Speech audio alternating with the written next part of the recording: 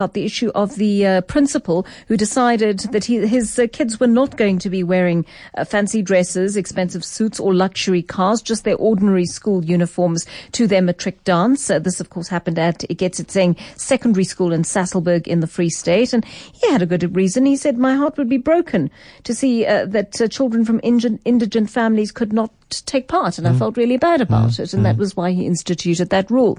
So let's get Harriet in Sandton to comment on this. Harriet, how do you feel about this move? Hi, my son attended Glenwood Boys in Durban, and for their matric ball, they had to wear their school uniforms, and that's standard, and it was very good. Yes. I mean, it was a private school, and the boys were very happy. They'd ring the bell, you know, all the matriculants on that day, all with their school uniform on, and then go and have dinner.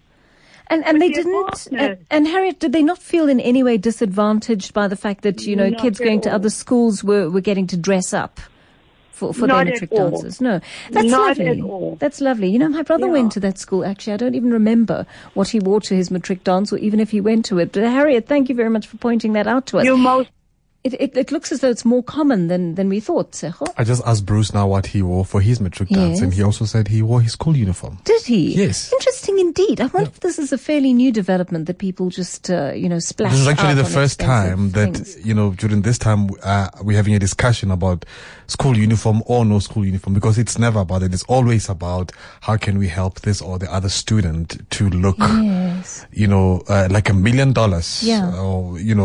during the matric dance thing. So I actually think this is quite a good thing. Yeah, it's a good thing. Musa from Soweto has to know this from you. He says, "Dear God, what was Teko wearing? A safari suit." That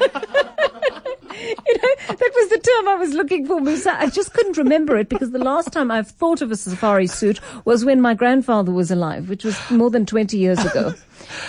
Yeah, because that was the in thing then. I mean, the generation born in the 20s, that's what they wore, safari suits. Safari suits. Yes. No, it wasn't a safari suit. I think safari suit would have been even better.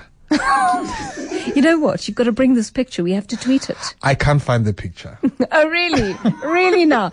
Anyone who was at school with Tsecho, I urge you, please, to make this picture available to us. We need to see, for the purposes of good journalism, exactly what Tsecho was wearing. It's called radio. It's the theatre of the mind.